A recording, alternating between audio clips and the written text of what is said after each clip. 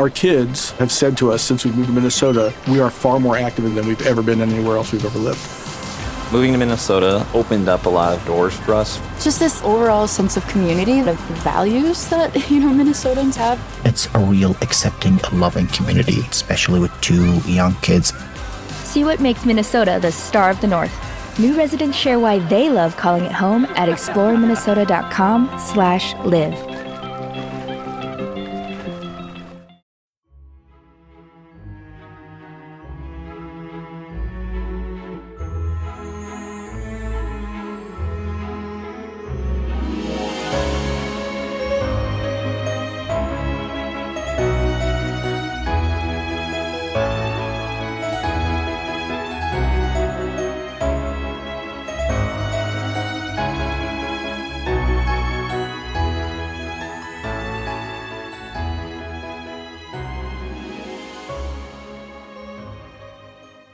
Welcome to another great short story from 1001 Classic Short Stories and Tales. This one, titled Amateur Night, is from Jack London, and as you might expect, it's a story of toughness, but not the kind of wilderness toughness you might expect. The story revolves around 2 young sisters who leave their home in the country to try and make it on their own in the big city, with hopes of working for a big city newspaper and becoming writers. The city newspaper editor turns them down, so they call on the editor of a smaller newspaper, who tells them that if they can survive amateur night at the local theater, he'll give them both a shot at being reporters. It's the classic tale of the lambs turned loose in the lion's den. The elevator boy smiled knowingly to himself. When he took her up, he had noted the sparkle in her eyes, the color in her cheeks. His little cage had quite warmed with the glow of her repressed eagerness. And now, on the down trip, it was glacier-like. The sparkle and the color were gone. She was frowning, and what little he could see of her eyes was cold and steel gray. Oh, he knew the symptoms, he did. He was an observer, and he knew it too, and someday, when he was big enough, he was going to be a reporter, sure. And in the meantime, he studied the procession of life as it streamed up and down 18 skyscraper floors in his elevator car. He slid the door open for her sympathetically and watched her trip determinedly out into the street. There was a robustness in her carriage which came of the soil rather than of the city pavement. But it was a robustness in a finer-than-the-wanted sense, a vigorous daintiness, it might be called, which gave an expression of virility, with none of the womanly left out. It told of a heredity of seekers and fighters, of people that worked stoutly with head and hand, of ghosts that reached down out of the misty past and molded and made her to be a doer of things. But she was a little angry and a great deal hurt.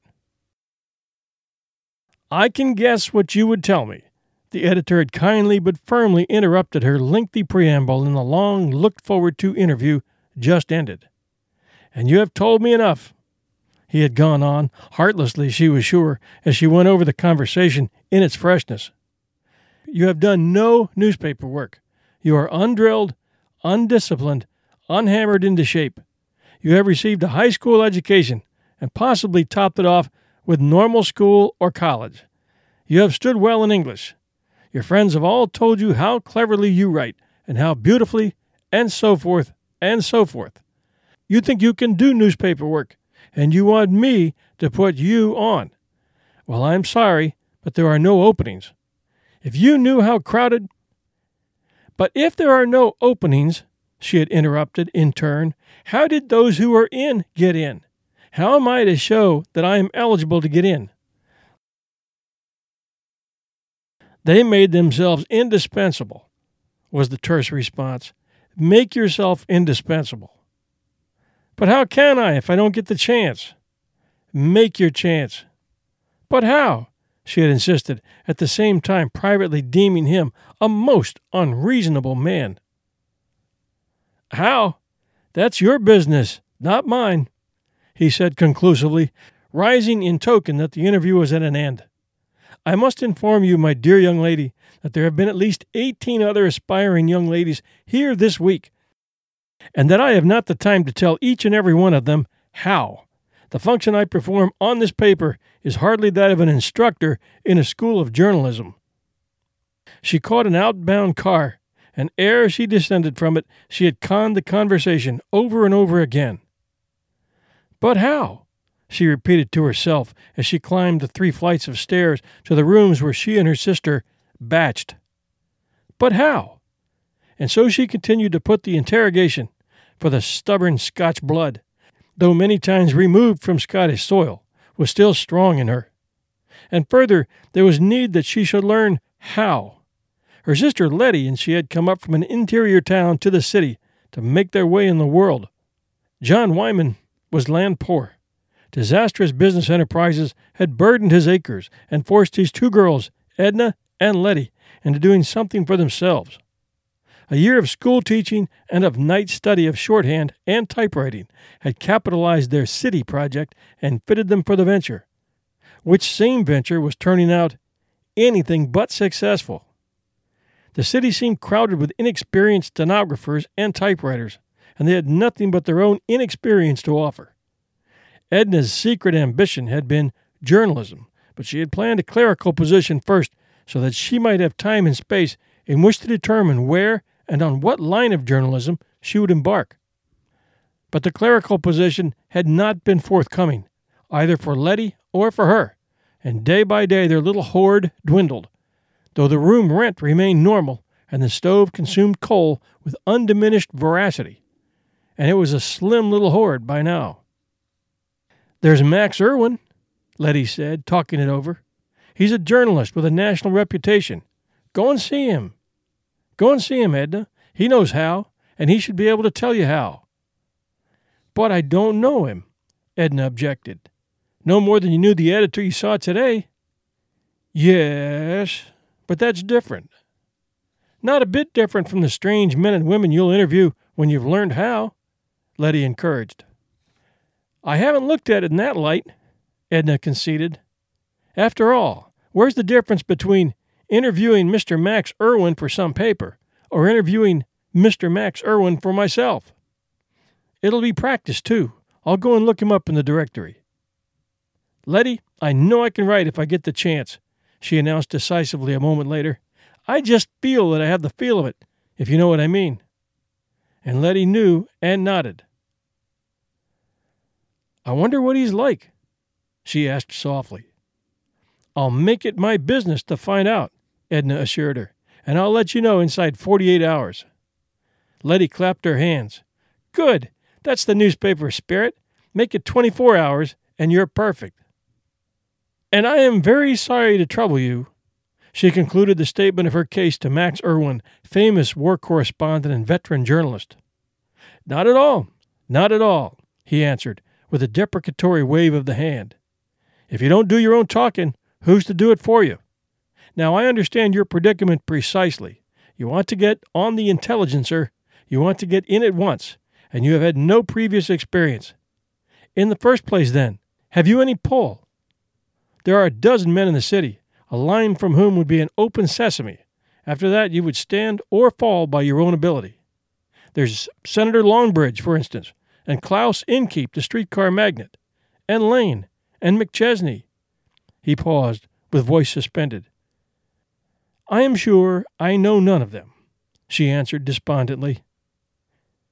"It's not necessary. Do you know anyone that knows them, or anyone that knows anyone else that knows them?" Edna shook her head. "Then we must think of something else," he went on cheerfully. "You'll have to do something yourself. Let me see." He stopped and thought for a moment, with closed eyes and wrinkled forehead. She was watching him, studying him intently, when his blue eyes opened with a snap and his face suddenly brightened. "I have it! But no, wait a minute." And for a minute it was his turn to study her, and study her he did, till she could feel her cheeks flushing under his gaze. "You'll do, I think, though it remains to be seen," he said enigmatically. "It will show the stuff that's in you, besides, and it will be a better claim upon the Intelligencer people than all the lines from all the senators and magnates in the world. The thing for you to do is amateur night at the Loops." "I don't understand," Edna said. for his suggestion conveyed no meaning to her. What are the loops? And what is amateur night? Oh, that's right. I forgot you said you were from the interior. But so much the better.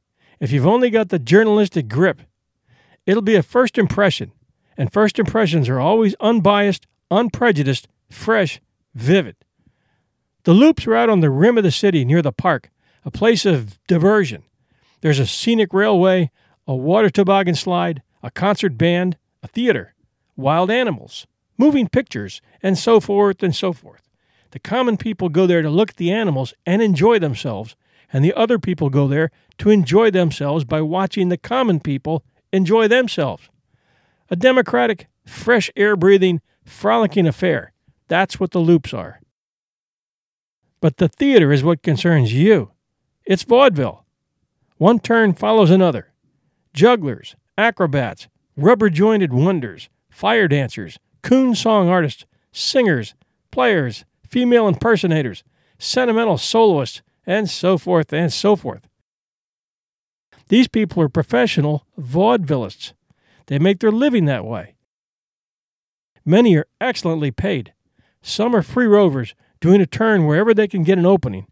At the Obermann, the Orpheus, the Alcatraz, the Louvre, and so forth. Others cover circuit pretty well all over the country. An interesting phase of life, and the pay is big enough to attract many aspirants. Now, the management of the loops, in its bid for popularity, instituted what is called amateur night. That is to say, twice a week, after the professionals have done their turns, the stage is given over to the aspiring amateurs. The audience remains to criticize. The populace becomes the arbiter of art, or it thinks it does, which is the same thing, and it pays its money and is well pleased with itself. An amateur night is a paying proposition to the management. But the point of amateur night, and it is well to note it, is that these amateurs are not really amateurs. They're paid for doing their turn. At the best, they may be termed professional amateurs. It stands to reason that the management could not get people to face a rampant audience for nothing, and on such occasions, the audience certainly goes mad. It's great fun for the audience. But the thing for you to do, and it requires nerve, I assure you, is to go out, make arrangements for 2 turns, Wednesday and Saturday nights, I believe. Do your 2 turns and write it up for the Sunday Intelligencer. But, she quavered, I, and there was a suggestion of disappointment and tears in her voice. I see, he said kindly. You were expecting something else, something different, something better. We all do at first. But remember the Admiral of the Queen's Navy who swept the floor and polished up the handle of the big front door. You must face the drudgery of apprenticeship or quit right now. What do you say? The abruptness with which he demanded her decision startled her. As she faltered, she could see a shade of disappointment beginning to darken his face. In a way, it must be considered a test, he added encouragingly. A severe one, but so much the better.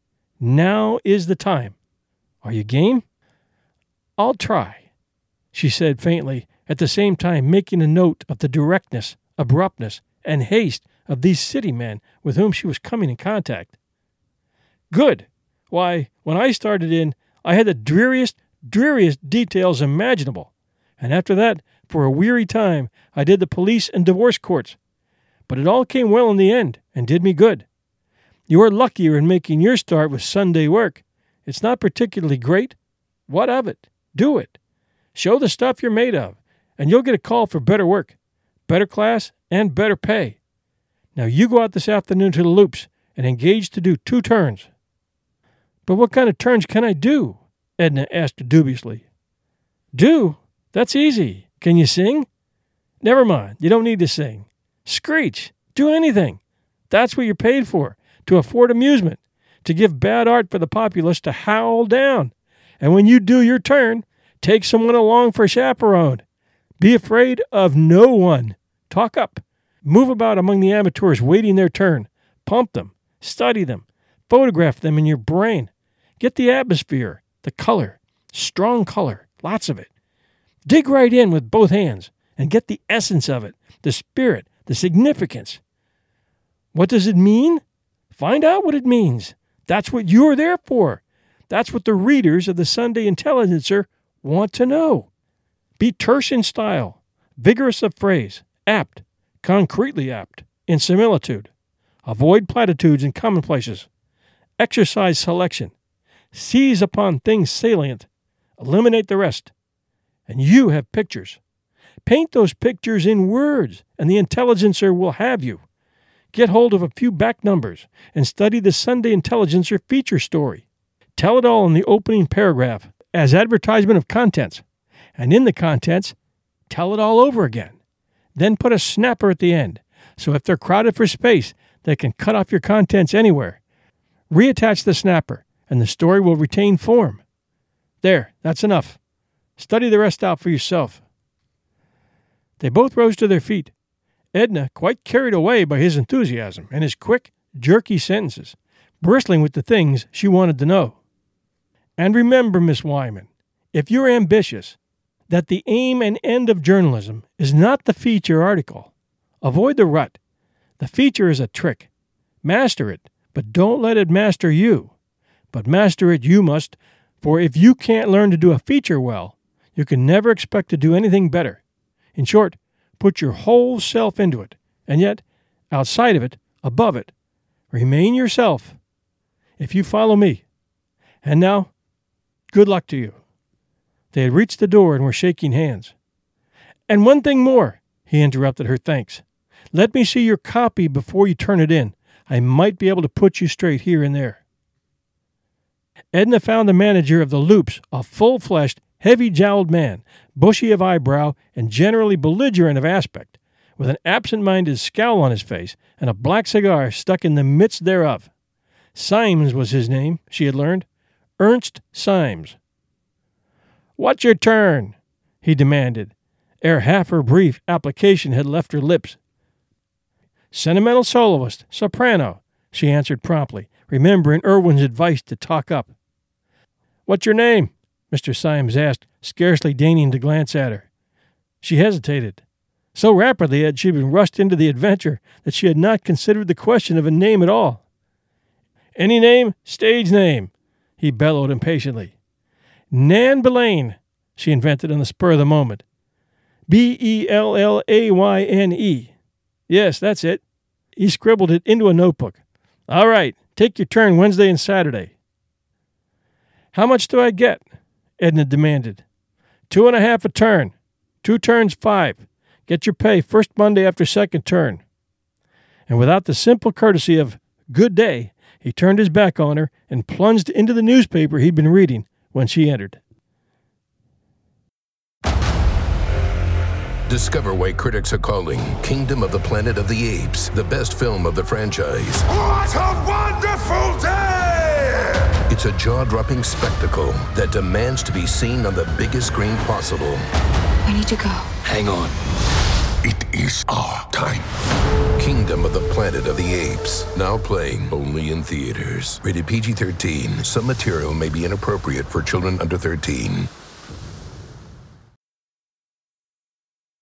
Edna came early on Wednesday evening, Letty with her, and in a telescope basket her costume, a simple affair, a plaid shawl borrowed from the washerwoman, a ragged scrubbing skirt borrowed from the charwoman, and a gray wig rented from a customer for 25 cents a night, completed the outfit.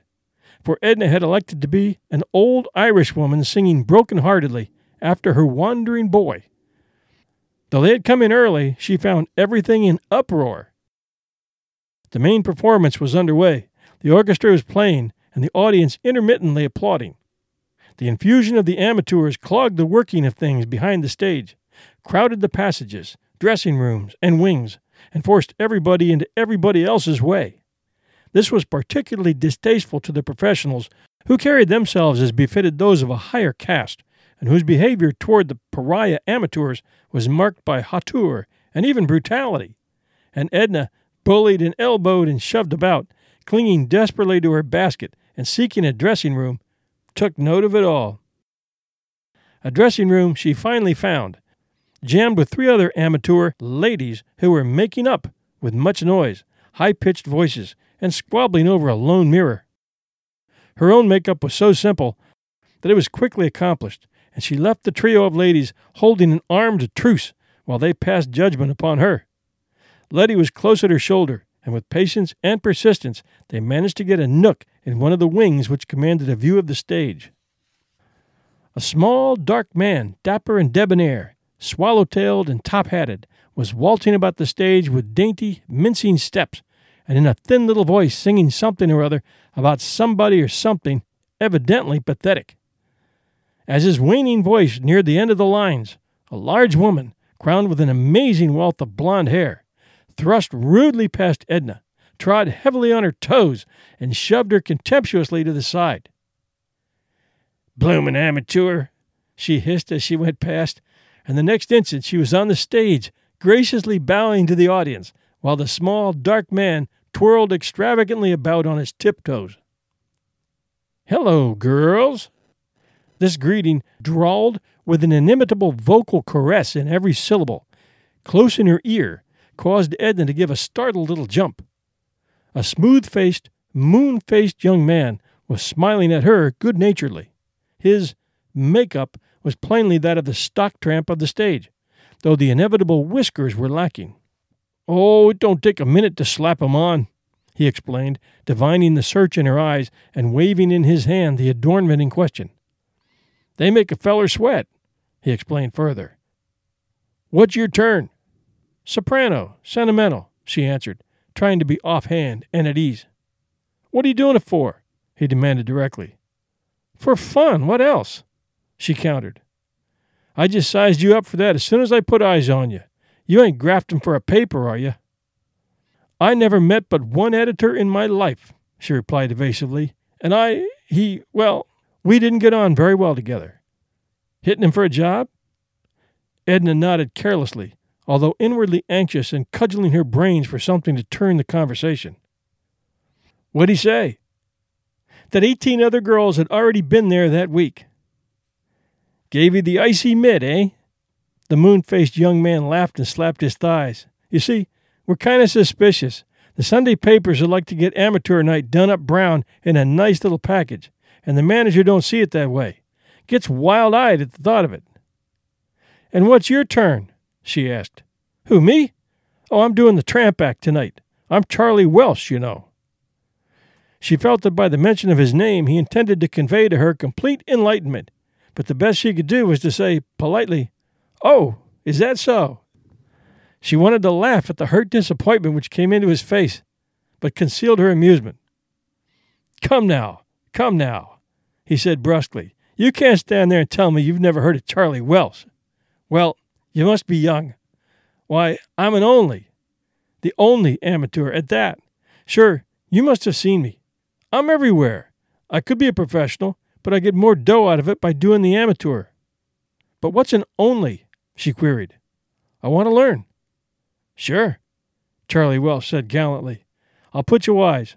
An only is a nonpareil, the feller that does one kind of turn better than any other feller. He's the only, see?" And Edna saw. "To get a line on the biz," he continued, "throw your lamps on me. I'm the only all-around amateur. Tonight I make a bluff at the tramp act. It's harder to bluff it than to really do it. But then it's acting. It's amateur. It's art, see? I do everything, from Sheeny monologue to team song and dance and Dutch comedian. Sure, I'm Charlie Welsh, the only Charlie Welsh." And in this fashion, while the thin, dark man and the large, blonde woman warbled dulcetly out on the stage, and the other professionals followed in their turns, did Charlie Welsh put Edna wise, giving her much miscellaneous and superfluous information, and much that she stored away for the Sunday Intelligencer. "Well, tra-la-loo," he said suddenly. "There's His Highness chasing you up. You're first on the bill. Never mind the row when you go on. Just finish your turn like a lady." It was at that moment that Edna felt her journalistic ambition departing from her, and was aware of an overmastering desire to be somewhere else, anywhere else. But the stage manager, like an ogre, barred her retreat. She could hear the opening bars of her song going up from the orchestra and the noises of the house dying away to the silence of anticipation. "Go ahead," Letty whispered, pressing her hand, and from the other side came the peremptory, "Don't flunk, don't flunk," of Charlie Welsh. But her feet seemed rooted to the floor, and she leaned weakly against the shift scene. The orchestra was beginning over again, and a lone voice from the house piped with startling distinctness. "Puzzle picture, Find Nanny." A roar of laughter greeted the sally, and Edna shrank back. But the strong hand of the manager descended on her shoulder, and with a quick, powerful shove, propelled her out onto the stage. His hand and arm had flashed into full view, and the audience, grasping the situation, thundered its appreciation. The orchestra was drowned out by the terrible din, and Edna could see the bows scraping away across the violins, apparently without sound. It was impossible for her to begin in time, and as she patiently waited, arms akimbo and ears straining for the music, the house let loose again. A favorite trick, she afterward learned, of confusing the amateur by preventing him or her from hearing the orchestra. But Edna was recovering her presence of mind. She became aware, pit to dome, of the vast sea of smiling and fun-distorted faces, of vast roars of laughter, rising wave on wave, and then her Scotch blood went cold and angry. The hard-working but silent orchestra gave her the cue, and, without making a sound, she began to move her lips, stretch forth her arms, and sway her body as though she were really singing.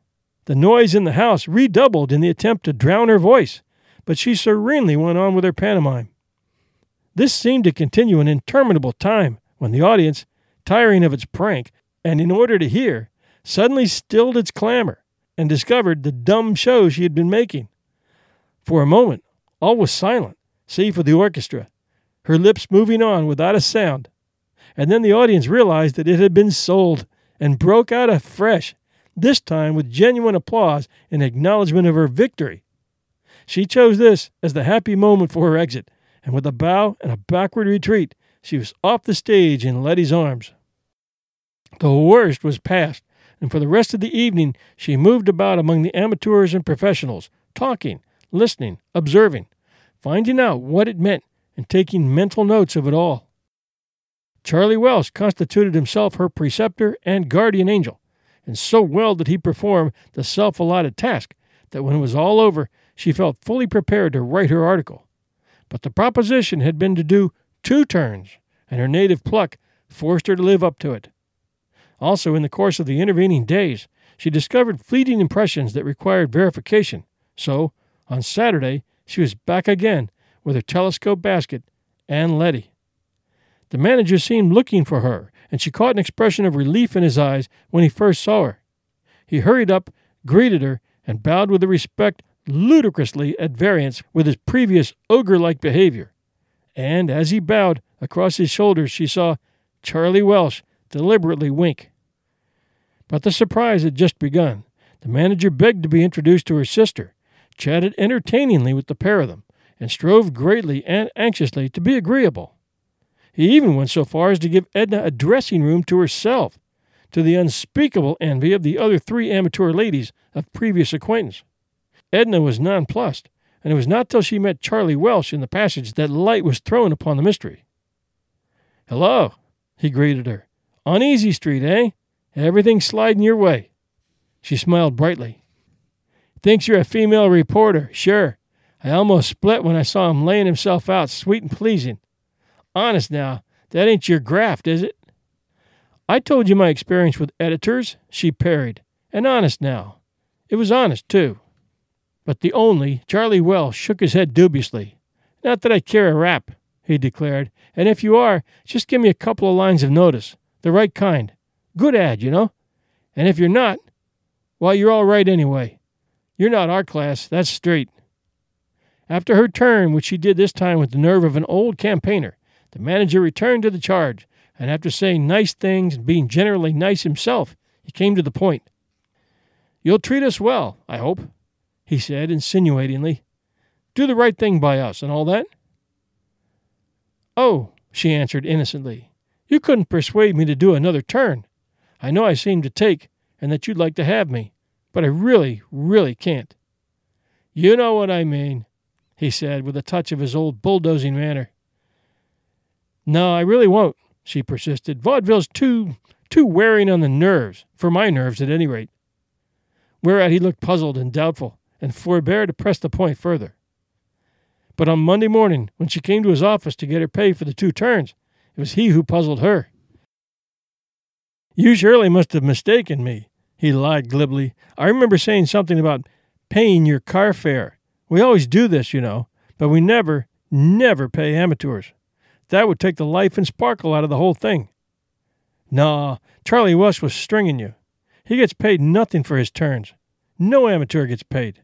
The idea is ridiculous. However, here's 50 cents. It'll pay your sister's car fare also. And," very suavely, "speaking for the Loops, permit me to thank you for the kind and successful contribution of your services." That afternoon, true to her promise to Max Irwin, she placed her typewritten copy into his hands, and while he ran over it, he nodded his head from time to time, and maintained a running fire of commendatory remarks. "Good. That's it. That's the stuff. Psychology's all right. The very idea. You've caught it. Excellent. Missed it a bit here, but it'll go. That's vigorous. Strong. Vivid. Pictures. Excellent. Most excellent." And when he had run down to the bottom of the last page, holding out his hand, "My dear Miss Wyman, I congratulate you. I must say, you have exceeded my expectations, which, to say the least, were large. You are a journalist, a natural journalist. You've got the grip, and you're sure to get on. The Intelligencer will take it, without doubt, and take you too. They have to take you. If they don't, some of the other papers will get you." "But what's this?" he queried, the next instant, his face going serious. "You've said nothing about receiving the pay for your turns, and that's one of the points of the feature. I expressly mentioned it, if you'll remember." "It will never do," he said, shaking his head ominously when she had explained. "You simply must collect that money somehow. Let me see. Let me think a moment." "Never mind, Mr. Irwin," she said. "I've bothered you enough. Let me use your phone, please, and I'll try Mr. Ernst Symes again." He vacated his chair by the desk, and Edna took down the receiver. "Charlie Welsh is sick," she began, when the connection had been made. "What? No, I'm not Charlie Welsh. Charlie Welsh is sick, and his sister wants to know if she can come out this afternoon and draw his pay for him. Tell Charlie Welsh's sister that Charlie Welsh was out this morning and drew his own pay," came back the manager's familiar tones, crisp with asperity. "All right," Edna went on, "and now Nan Belaine wants to know if she and her sister can come out this afternoon and draw Nan Belaine's pay." What'd he say? Max Irwin cried excitedly as she hung up. That Nan Belaine was too much for him, and that she and her sister could come out and get her pay and the freedom of the Loops to boot. One thing more, he interrupted her thanks at the door, as on her previous visit. "Now that you've shown the stuff you're made of, I shouldn't esteem it a privilege to give you a line myself to the Intelligencer people." Thanks for joining us at 1001 Classic Short Stories and Tales. You can catch all our archives for this show and for our sister show at 1001 Heroes, Legends, Histories, and Mysteries at www.1001storiespodcast.com. That's 1001storiespodcast.com.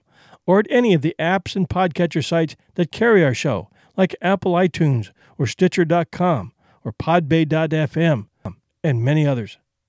Just Google us and you'll find us at 35,000 different locations. We appreciate your reviews at Apple iTunes Podcast app and your sharing our show with friends and family, which is how we grow. We're also asking for page likes at Facebook.com/1001 Heroes and invite you to stop by. We hope you enjoyed the show.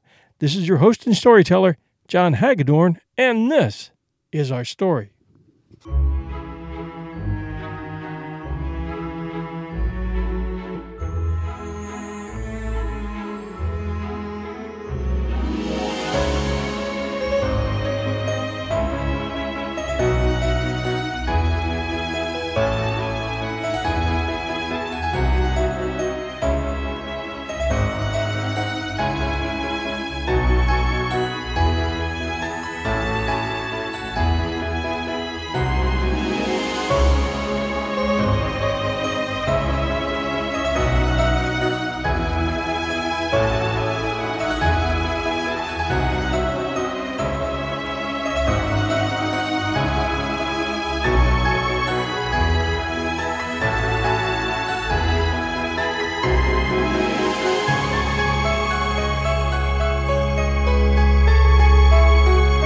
Our kids have said to us since we moved to Minnesota, we are far more active than we've ever been anywhere else we've ever lived.